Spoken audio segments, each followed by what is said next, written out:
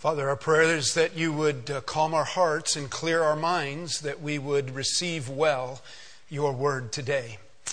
Thank you, Father, for the great privilege of gathering in a peaceful community on a beautiful Sunday morning, gathering with our church family to sing and to hear the word, to pray together, to encourage one another, to see one another, and to know that we're not alone on this journey.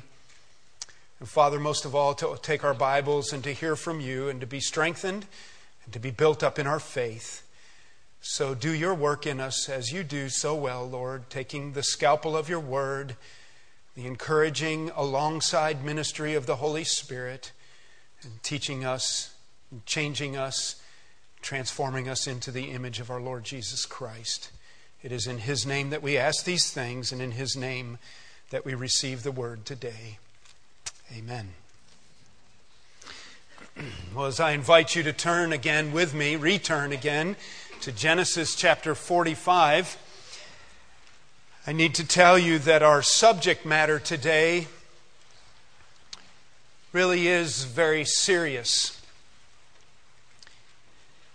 We have been looking at the model of Joseph in Genesis chapter 45 as he has met with, identified himself to, and now reconciled with these brothers of his who have been so wicked in the past and so difficult.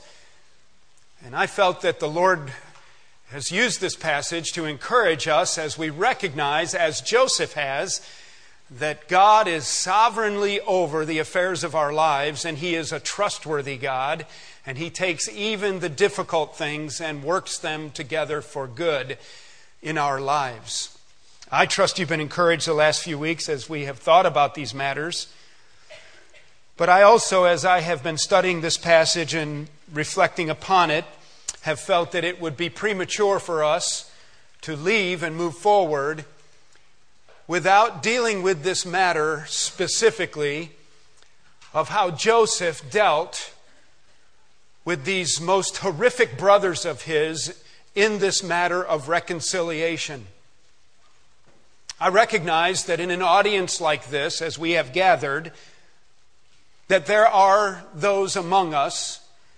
I have no one person in mind. I just have a quarter century of pastoral ministry to bear testimony of the reality that there are those among us this morning who have been living with hurts caused by the people in your lives that are very deep and life-impacting. Some of you know, don't you, very much what it is to be hurt by another person so deeply and so rudely that your entire emotional framework, your mental health, your self-image and self-worth, even your desire to go on living have been altered in a negative way. You know what it is to have people in your life that were supposed to love you, that were supposed to be trustworthy, who have violated all of the boundaries of proper relationships. People who were supposed to love you have actually done hateful things to you.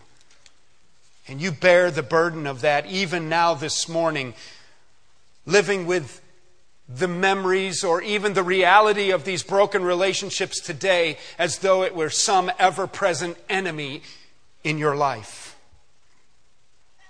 For some of you, years have gone by, haven't they? And relationships continue to remain unmended.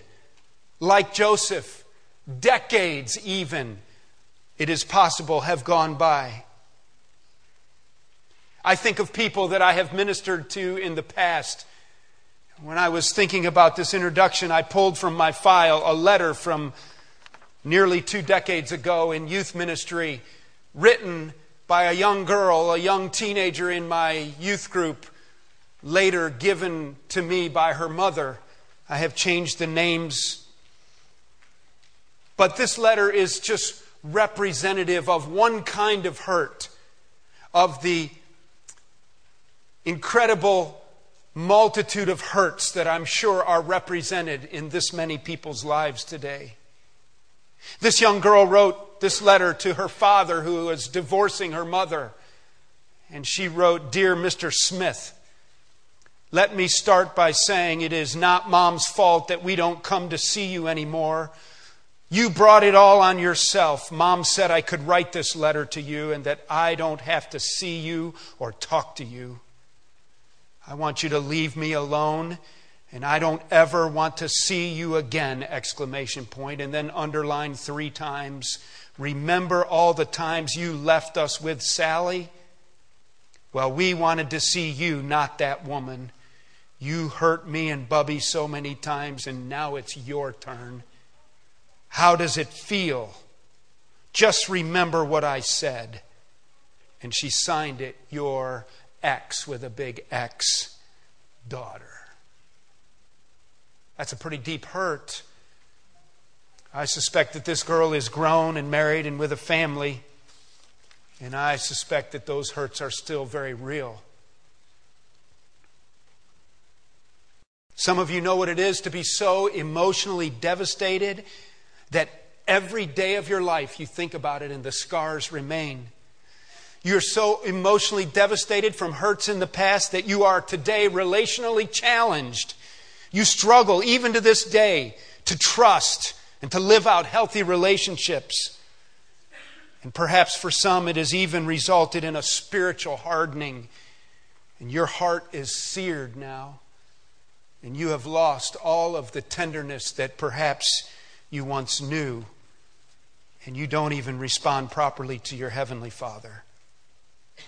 I don't know what kind of hurts are represented specifically here. I can imagine.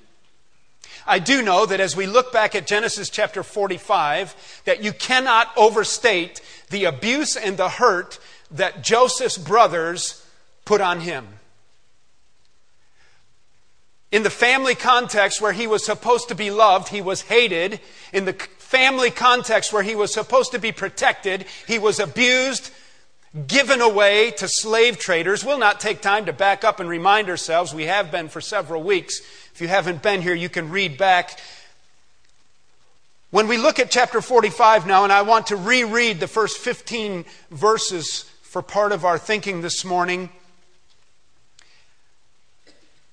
I want you to see what Joseph is doing here as he reconnects with his brothers. This is the time now, 22 years after he has ever seen them. They think he's dead. They are pretty sure they killed him, in essence. And here they are, and his third oldest brother, Judah, has been speaking to him, literally begging to swap out his life for the life of his youngest brother, Benjamin, who they need to return back to Canaan to their father Jacob, or they know it will kill him. Joseph, recognizing that their hearts have turned, that there is remorse on their part, and that they have regret, and that they are sorry for their sins of the past. They don't know how to deal with it per se. But Judah now, we'll find out in a few weeks as we look at Jacob's anti-blessing on the oldest 2 sons, that they have lost all moral authority to lead and represent the family. And so the third from the oldest, Judah, comes before Joseph, who you'll recall is now in all essence the essential leader under the new Pharaoh of all of Egypt. He has had all power delegated to him. He is the one who is clearly the one who is identified for saving Egypt, and he has a name that is known worldwide. And for 7 years they have harvested and they have gathered, and now 2 years into the 7 years of famine that Joseph had revealed through the dream of Potiphar,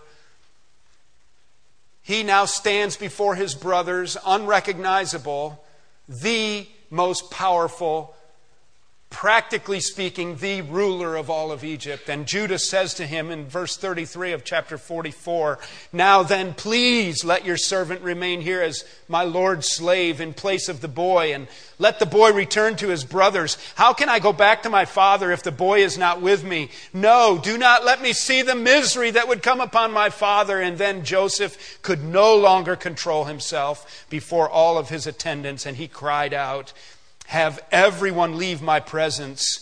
So there was no one with Joseph when he made himself known to his brothers. And he wept so loudly that the Egyptians heard him, and Pharaoh's household heard all about it. Joseph said to his brothers, I am Joseph. Is my father still living? But his brothers were not able to answer him because they were terrified in his presence. And then Joseph said to his brothers, come close to me. And when they had done so, he said, I am your brother Joseph, the one you sold into Egypt. And now do not be distressed and do not be angry with yourselves for selling me here, because it was to save lives that God sent me ahead of you. That's that phrase that we've camped on the last couple weeks, reminding ourselves that as Joseph processed all of this, all of the pain, all of the hurt, he sees God's hand in a sovereign rule over his life, taking even these wicked occurrences and turning them into good. Verse 6, for 2 years now there has been famine in the land, and for the next 5 years there will not be plowing and reaping. But God sent me ahead of you to preserve for you a remnant on earth and to save your lives by a great deliverance. So then, it was not you who sent me here, but God. He made me father to Pharaoh, lord of his entire household and ruler of all Egypt. Now hurry back to my father and say to him, this is what your son Joseph says, God has made me lord of all Egypt. Come down to me, don't delay. You shall live in the region of Goshen and be near me, you, your children and your grandchildren, your flocks and your herds and all that you have. And I will provide for you there, because 5 years of famine are still to come. Otherwise, you and your household and all who belong to you will become destitute. You can see for yourselves, and so can my brother Benjamin, that it is really I who am speaking to you. Tell my father all about the honor accorded me in Egypt and about everything you have seen, and bring my father down here quickly. And then he threw his arms around his brother Benjamin and he wept. And Benjamin embraced him, weeping.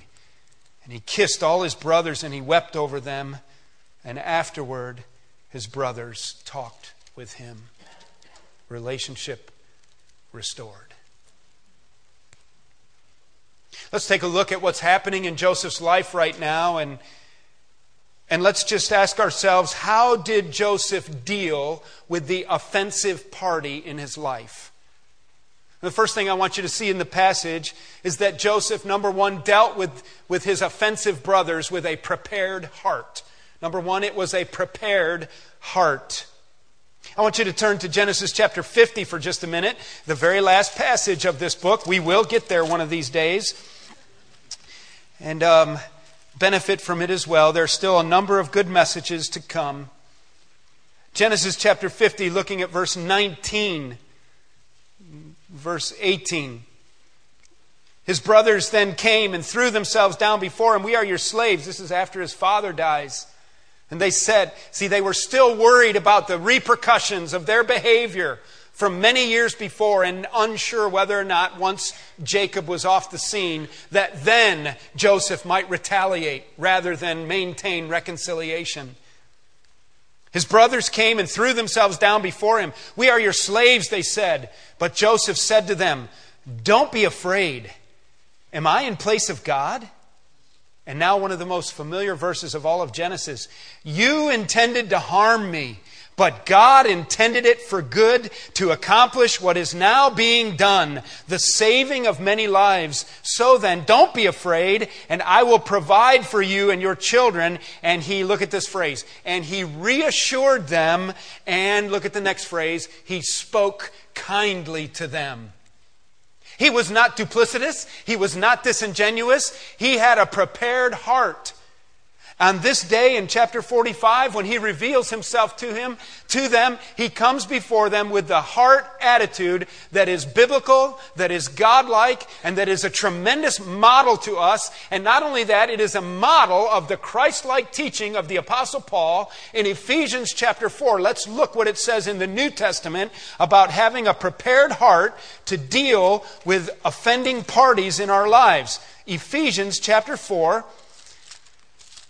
These are somewhat familiar verses, and sometimes we learn these verses in Sunday school and we think, oh, those are good verses to teach our little children. These are adult verses, let me tell you. These are difficult verses to live out. And can I say this? May I tell you that I understand as I'm preaching that it is very likely that because of God's grace and blessing in my own life and being raised in a wonderful, healthy home, and the blessing of God upon my life because of a father and mother who loved God and who taught us to walk in obedience, that I recognize as I preach this morning that I personally have lived such a blessed life that I really have not experienced the kind of hurts and pains that many of you know and even live with today. The horrible, horrific, hateful things that people have done. And so I want to be very careful as I present God's Word to you today, that I don't come across that this is some kind of an easy concept and that this is something that you need to just flip that emotional switch and make it all right.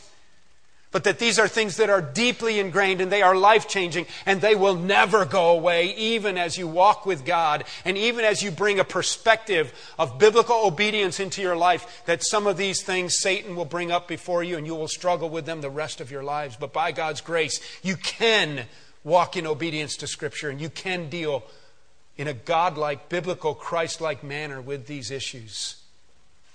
In Ephesians chapter 4, verses 31 and 32, I want you to notice verse 31 with me because it has everything to do with the heart attitude and it has everything to do with what happens if we don't forgive. Paul commands with a directive, get rid of all bitterness, rage and anger, brawling and slander, along with every form of malice. That would be wishing ill upon the people who have offended you, not wanting their name to be elevated in a positive manner at all, that's slander. Anger and bitterness is the desire within you to hurt that person with the God-given, God-designed center of equilibrium that we are given in all of us. It speaks to the fact of creation and not evolution, that we have a system of justice built within. And when something harmful or unjust has gone on, it demands correction and there should be some kind of a penalty. And when you have been offended and when you have been hurt, then in your natural state, justice demands retaliation, and so you are angry and you are bitter and you want to do a beatdown. And you say things like, give me 5 minutes in a dark alley with that guy and I'll make everything right. But you're wrong. The satisfaction will only last 5 minutes. And the bitterness and the hatred and the anger and the slander will go on.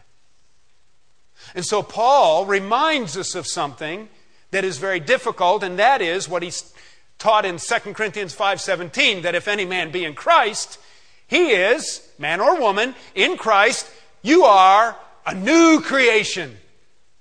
And the old is going, that is, the old way of thinking, the fleshly way of dominating our lives, that we be like the natural man around us, and that is, if you hit me, I hit you back harder. I will pay you back. You will never do that to me again.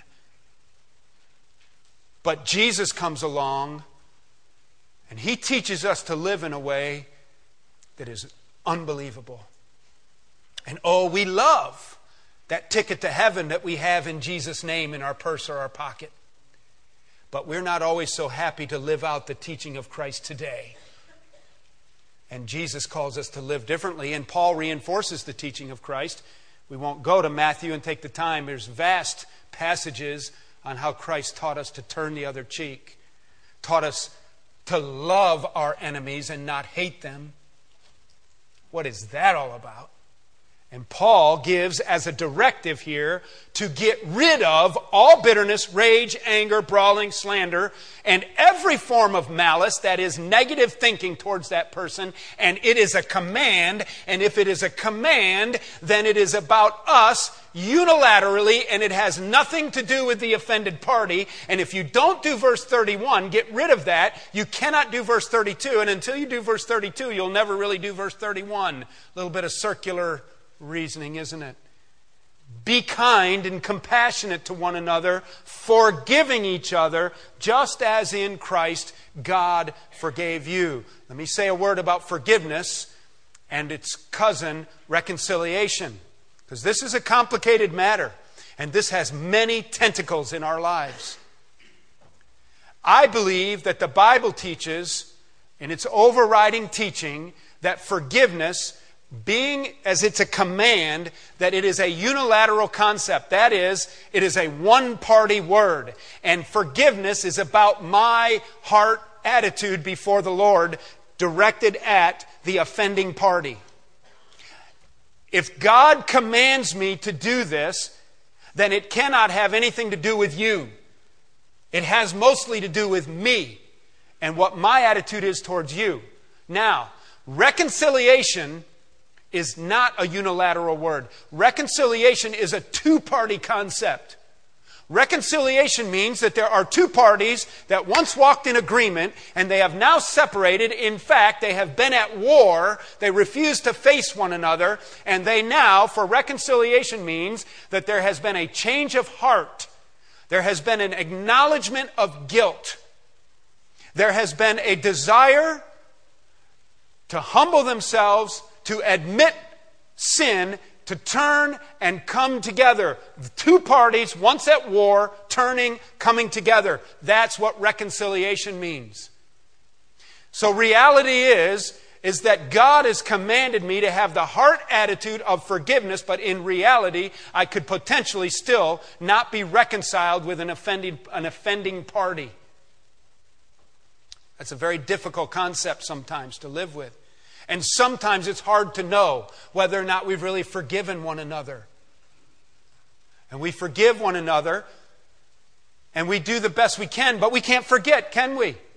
I can tell you when you know you haven't forgiven, at a much lighter level, perhaps in our marriage, for example. You didn't make the bed when you got up this morning. Well, what do you mean? You left your cereal bowl out on the counter, and you got this little spat going on. And so you have a division, and you're kind of at each other. And you cannot come together and make up until there is a willingness with a proper heart attitude to turn, come together, and to say to one another, I was wrong. And my job is to police my behavior and my attitude. What we do as a defense mechanism regularly, isn't it, is to point out the wrong in the other person. It will help our relationships a lot if I would finally figure out that I cannot change the other person. And I have a big enough job taking care of myself. But when two parties are at war, they turn and come together, and there has to be humility and Christ-likeness and admission of guilt. And then they have to say, I am sorry. You see, this is what Joseph has experienced with his brothers. If we go back to chapter 42, when he first had them over, when the first trip that they came to Canaan, you'll see there that they were talking and he overheard them. They didn't even know that he could understand their language. And they were saying, oh, this is all because we have sinned. They admitted their sinful behavior. Oh, if we had never done that. They regretted their sinful behavior. This is going to kill our father if this happens again. They had remorse and concern for another person. And so Joseph has understood that there has been a change of heart. That's when reconciliation can take place.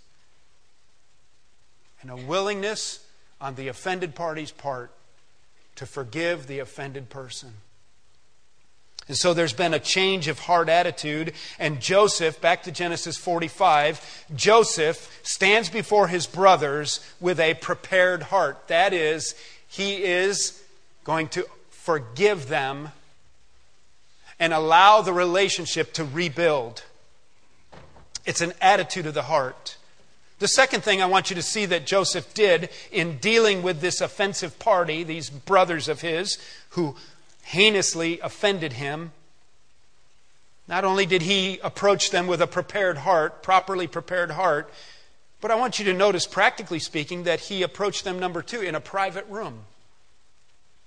He kicked out the servants, he closed the doors, and then he said, we need to deal with this. And you notice that Joseph has never talked about this in his life. Pharaoh's court has no idea who Joseph is. Pharaoh's court has no idea that he's there because he was heinously hurt and his life was a total misdirection into Egypt. He has not identified or created a persona based upon the hurt in his life. That is a temptation, isn't it? When we have been wounded deeply, our lives become all about this sin that has gone on against us. And everybody in the public knows, and every time we talk to somebody, that's where we want to go with our conversation. Do you know that I've really been hurt? That guy has hurt me so bad. Those people have hurt me so bad. That church, that business partner. And Joseph is quiet about it, and when the time comes to reconcile, he has a prepared heart, and then it's a private room, and he deals with the matter with the offended people inside. It is not a public matter. A little practical insight there. Notice that number three, resulting in this time of revelation as he shows them that he is their brother, that it is painfully emotional. There are painful emotions. Number three, he says, have everyone leave my presence. They were alone. And then verse 2 it says, and he wept so loudly. Whew. These kinds of things are painful, aren't they? I don't think that's just tears of joy.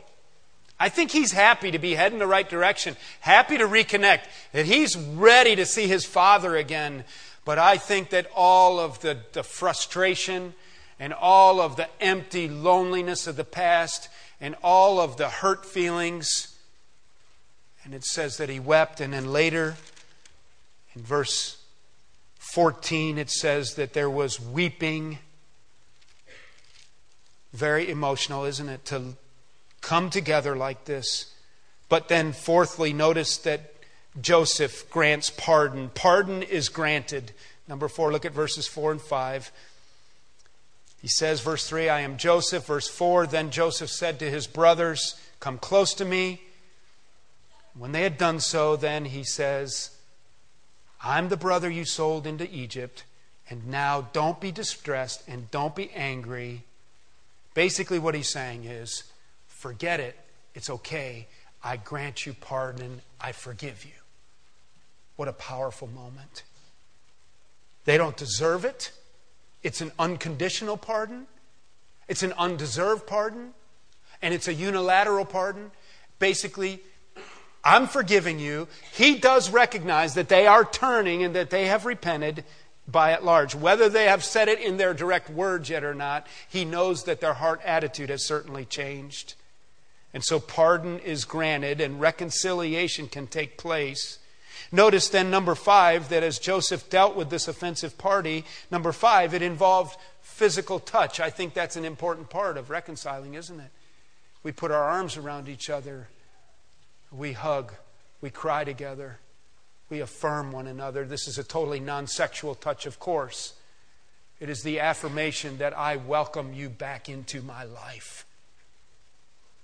There's physical touch. 6th, notice then that it all wraps up. This is verses 14 and 15. He threw his arms around his brother and he wept, physical touch, and he kissed them, physical touch, and all his brothers. He did it to Benjamin, and then he said, down the line, all 11 brothers. I think that took a while. He's going down there and he's holding them, he's kissing them. I think they must have kissed him back. I think they must have cried. And then it says, afterwards, his brothers talked with him. Relationship restored. Number 6, there was personal conversation as they reconnect and as they communicate again and gain an understanding of one another. That's Just some simple thoughts on how Joseph dealt with the offending party. He had a prepared heart. He did it in a private room. It was painfully emotional, and he let the emotion show. Pardon was granted. There was physical touch wrapped up by restored relationship indicated by personal conversation. And that's all fine and good. But that's not what I want the message to be about today. Because this is easy. This is the easy stuff. Part A of the sermon this morning is a guy has been offended. The offending party shows up. The offending party, for all practical purposes, is indicating that they're sorry for what they did and reconciliation is made. But what I want to ask this morning is, what in the world do you do with somebody who doesn't want to reconcile with you? What about the offending, hateful, hurtful party that refuses to restore relationship? This part B question is, how do we deal with an unrepentant, unreconciled, broken relationship? I think there's lessons here coming out of the life of Joseph and elsewhere in Scripture that will be good for us to consider. How do we deal with an unrepentant, unreconciled, broken relationship? I want you to realize, too, that this is in some ways a two-way street. Sometimes, most often what we're dealing with is you have been offended. And as I've been preaching and as we've been looking at God's Word together, you have some thoughts about that person, that incident, those group of people. It could be when you were a child in a moral issue. It could be a business partner. It could be a huge monetary ripoff thing that people defrauded you. It's so difficult.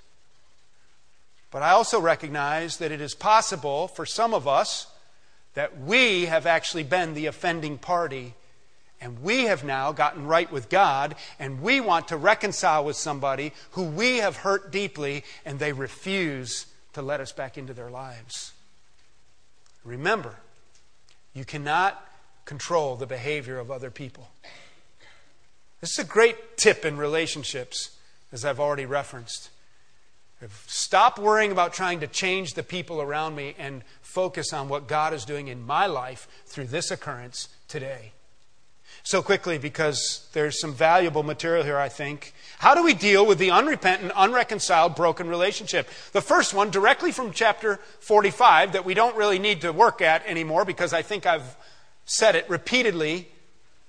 And that is, as Joseph did, that we have to come to a place, don't we, where we recognize the sovereign oversight of God in my life. I have been hurt. I have been wounded.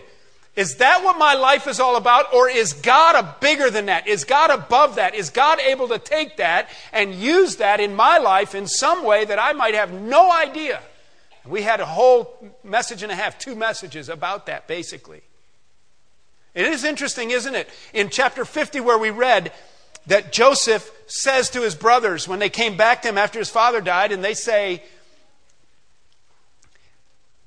"We'll be your servants." They bow down to him. Remember, he dreamed years before that they would bow down to him and they've done it repeatedly. But he says to them, what man meant for evil, God meant for good. And then it said at the end of that, do you remember? He spoke to them how? He spoke to them kindly. And in Ephesians chapter 4, verse 32, it says, "And be ye kind one to another." He understood the hard attitude, and he understood that God is in control of these things, and that there is a greater level, a higher level on which to consider these matters. So step number 1, when I deal with an unreconcilable, difficult, hurtful situation, is I have to recognize that I have limitations in what can be done here, but God is sovereign over all of this. And I will deal with it kindly. Number 2 is I have to reject bitterness and the sinful responses of the flesh. Number 1 was I recognize God's sovereignty. Number 2, I reject bitterness and the sinful responses of the flesh. Will you turn to Romans 12 with me quickly? And let's look at Romans 12, and I want you to see what the flesh wants to do in these situations and what God says about it. Because with hurt comes bitterness, and with bitterness comes anger, and with anger comes the desire to retaliate. That's old school thinking. New Jesus school thinking says no. The Apostle Paul, teaching on that, says in chapter 12, verse 17, look what he says. Romans 12, 17 and on. Do not repay anyone evil for evil. See, that's that built-in justice system that we have. You did me dirt, I'll do you dirt. You give me the elbow, I'll give you the elbow. Do not repay evil for evil. See, we are not to think like the old way. Be careful to do what is right in the eyes of everybody. That's a word to encourage us to get along. If it is possible, verse 18, as far as depends on you, see, you can't do anything about the other person, but as far as it depends on you, live at peace with everyone. So sometimes you just have to avoid people because that's your job. Because every time I go there, that person attacks me. Every time I go there, it's a beatdown. And I want to get along with them. And I have a prepared heart, and I'm ready to make reconciliation. And in my heart, I have forgiven them. Unilateral forgiveness. They have not dealt with their end of the deal. But by God's grace, I have put away anger and wrath and bitterness in my new school of thinking, my Jesus school of thinking. And now, as much as is possible for me, I get along with them. But it still doesn't work. And then he says, do not take revenge, my friends, but leave room for God's wrath. For it is written, it is mine to avenge. I will repay, says the Lord. On the contrary, if your enemy is hungry, feed him. If he is thirsty, give him something to drink. In doing this, you will heap burning coals on his head. I don't know exactly what that means. It's a colloquial expression that somehow means you'll drive him crazy. Somehow God will use it. Do not, verse 21, be overcome by evil, but overcome evil with good. And you say in your heart, yeah, right. And I'm telling you that our call is to the obedience of Scripture and the surrender of the heart to the Lordship of Jesus Christ so that His plan can unfold in our lives. And there it is. If you have an irreconcilable, hateful relationship that you have done your part with, your job starts with acknowledging the sovereignty of God in this matter. Number 2, in rejecting personal bitterness and sinful responses of the flesh. I want to pay back. Listen, you let them go into God's perfect justice system. He says, I will repay and I will make vengeance for you. And that is a perfect payback. Therefore, a back alley beatdown, a Louisville Slugger in the headlights, initials carved in the leather seats of his truck. Some of you know that song, don't you? Is not vengeance or real payback. But when God says, I'll repay them, you leave it to me. He's good for His word. And I would say, woe to that person who doesn't get right with a holy God, who says, vengeance is mine and I will repay you. What a horrible thought. Your little tit-tat knocking out teeth is nothing to what God's going to do to that person. Thirdly, closely related to number 2 is that we must repent of our own sinful responses. We won't take time to turn back there, but in Ephesians chapter 4, verses 31 and 32, he said you have to get rid of bitterness, rage, anger, slander, malice. It's got to go. So if you're in a situation where the relationship is so broken and you can't reconcile it, the one thing you can do is make sure that you are no longer sinning in response to that person. Because you stand accountable for your sin just like they stand accountable to you. And it is very difficult to be in a Joseph-like, horrible, offensive relationship with people like that and not have sinned in your heart to the degree of hatred, to the degree that you could kill them. It is a murderous thought. And that is sin. And God says, my people don't tick like that. That's not what we do. That's powerful. That is supernatural. It is not of the flesh. It is of the Spirit of God who lives in you, enabling you to do this. Otherwise, it is absolutely impossible. You cannot control, nor are you responsible for the sinful behaviors of others, but you bear full responsibility for your own behavior. And now will you turn with me quickly over to Matthew's Gospel in chapter 18. And I want to give now a longer conclusion to this message. We're now entering the conclusion part. We have looked at how Joseph personally dealt with his brothers. How did Joseph deal with this offensive party? We have acknowledged, though, that it was a party that was willing to reconcile, and so it brought a dynamic of cooperation to that situation.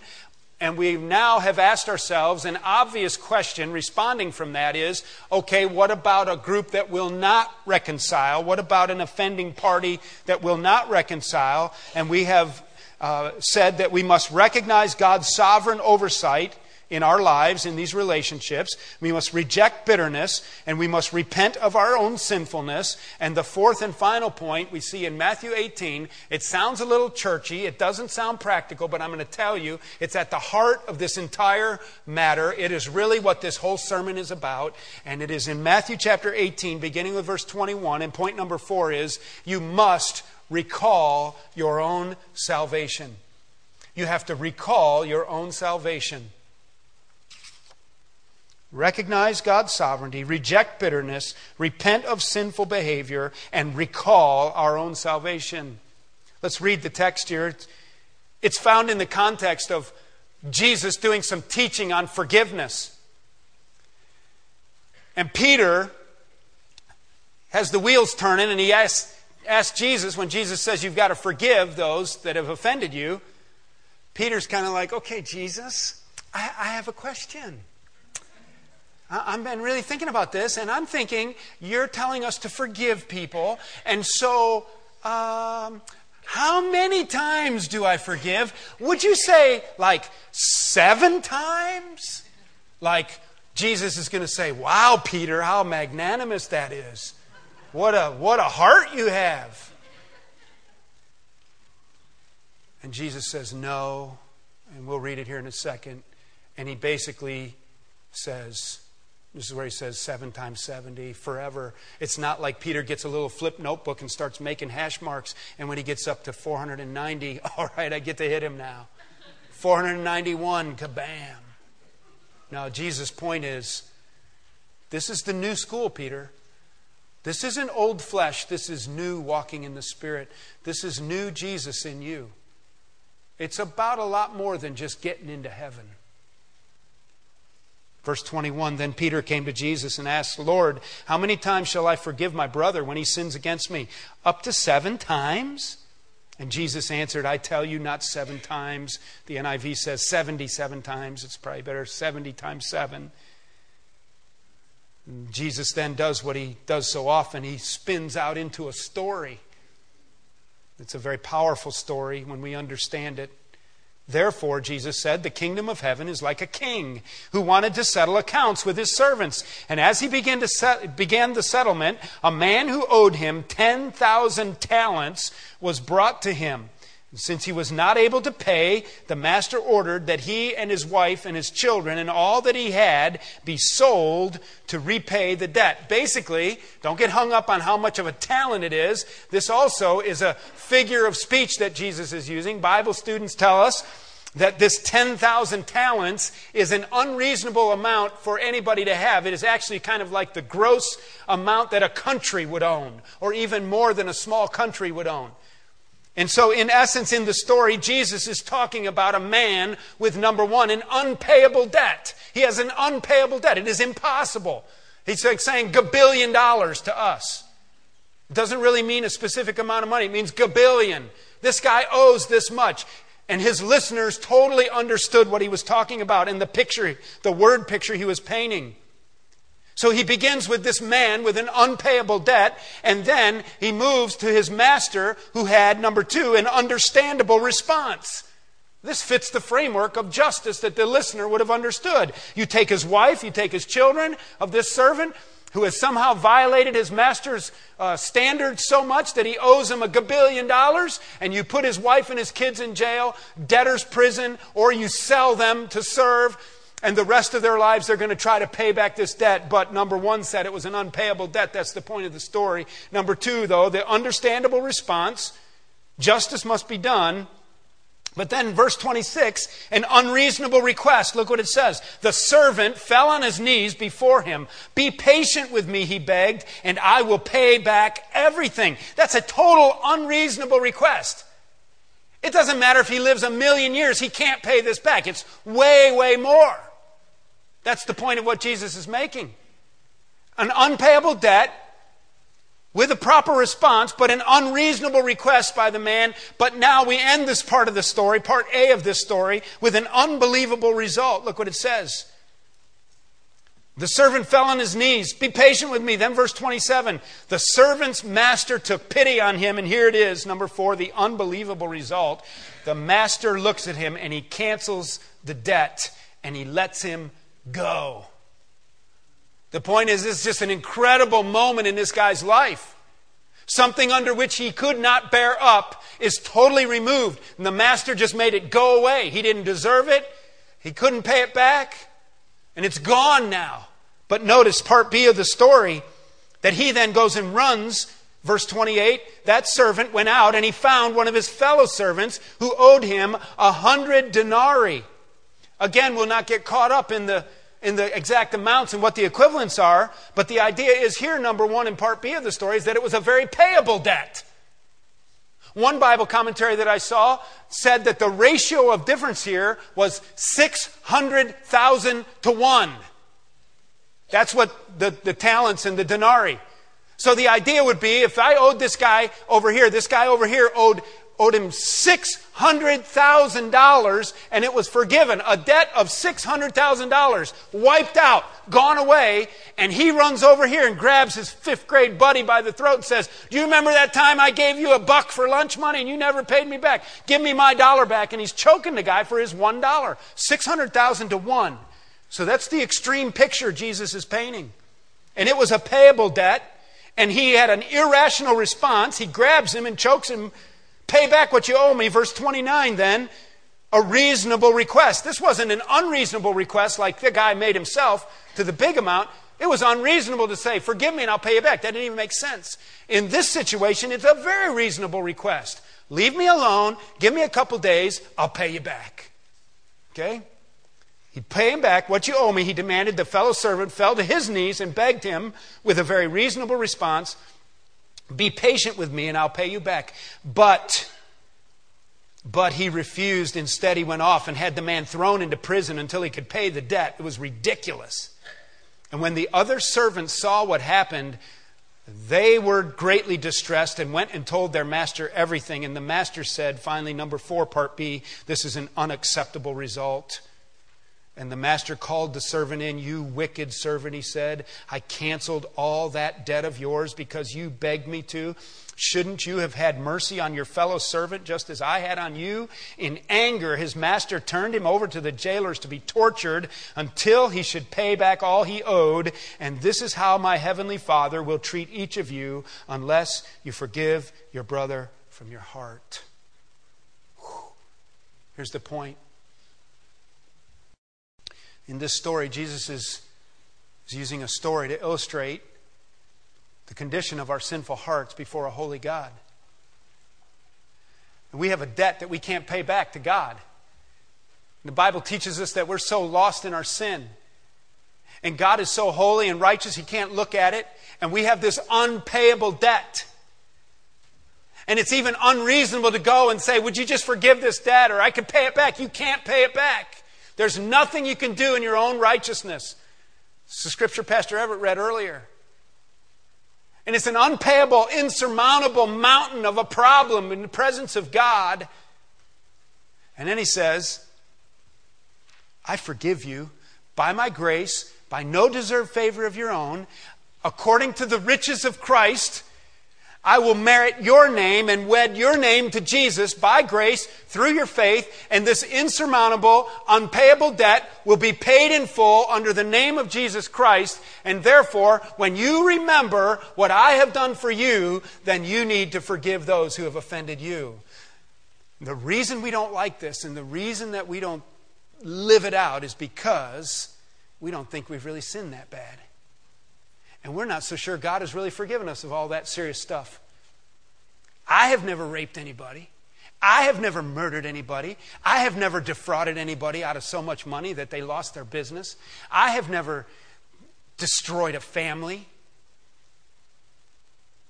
I'll tell you something, you don't know your Bible very well and you don't know your theology very well if you think you're not as bad as that person in your sin and in your lostness.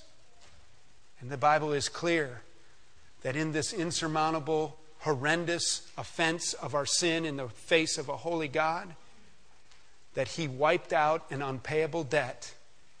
And compared to our sinful offensiveness in the face of a holy God, regardless of what anybody else does to me, that is a measurable offense.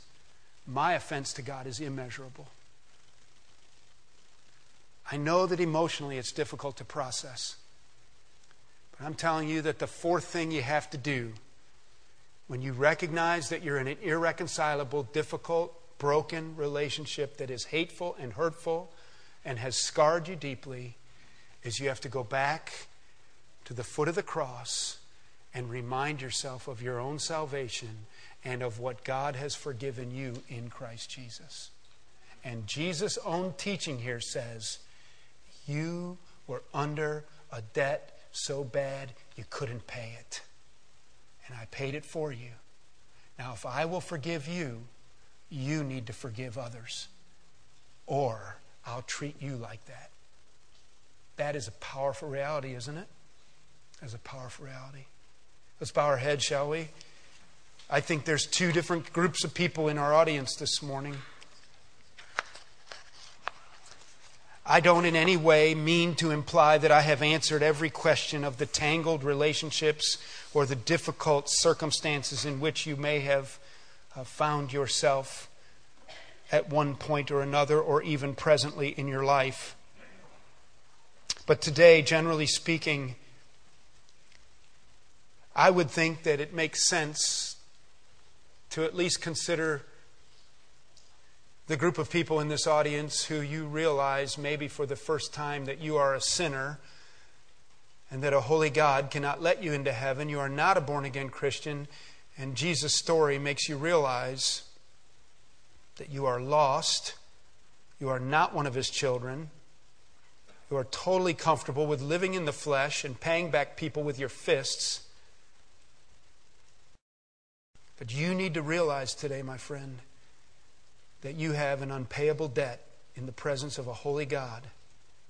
And that the only way out from under that load of guilt and sin that will cast you into hell for eternity is what Christ has done for you on the cross in taking your place as your substitute, so that by God's grace, allowing Christ to make payment for your sin, you can look to Jesus today, admit your sinfulness, believe that He did this on the cross for you, and believe based upon the promises of the Word of God that it is a sufficient payment, and accept this as a good deal between you and God, and that alone will save your soul.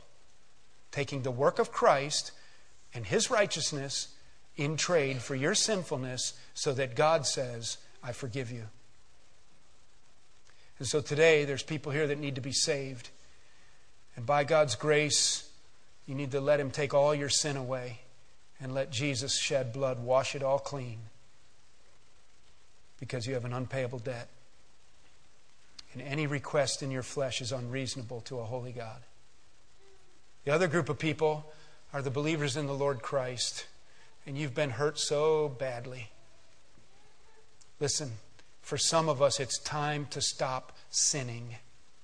It's time to stop identifying with this pain as though it was my persona. It is who I am. It is not who you are. You are a child of God. You are in Christ. You are capable of obeying Scripture.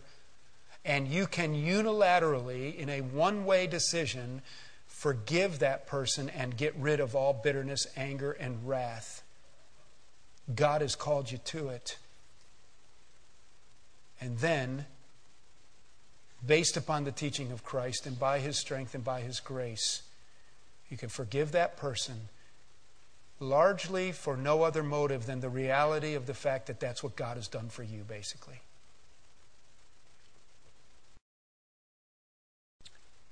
And then begin to pray and let God bring reconciliation when the time comes. For some, it will never come. Don't let it ruin your life. So, Father, do your work in us and challenge us and change us and help us to have the courage to begin to let the Spirit of God teach us these things, that we would no longer be pressed into the mold of the world, but that we would live like Jesus people, as difficult as it may seem up front. It brings great joy in the morning. So do your work in us, I pray, in Jesus' name.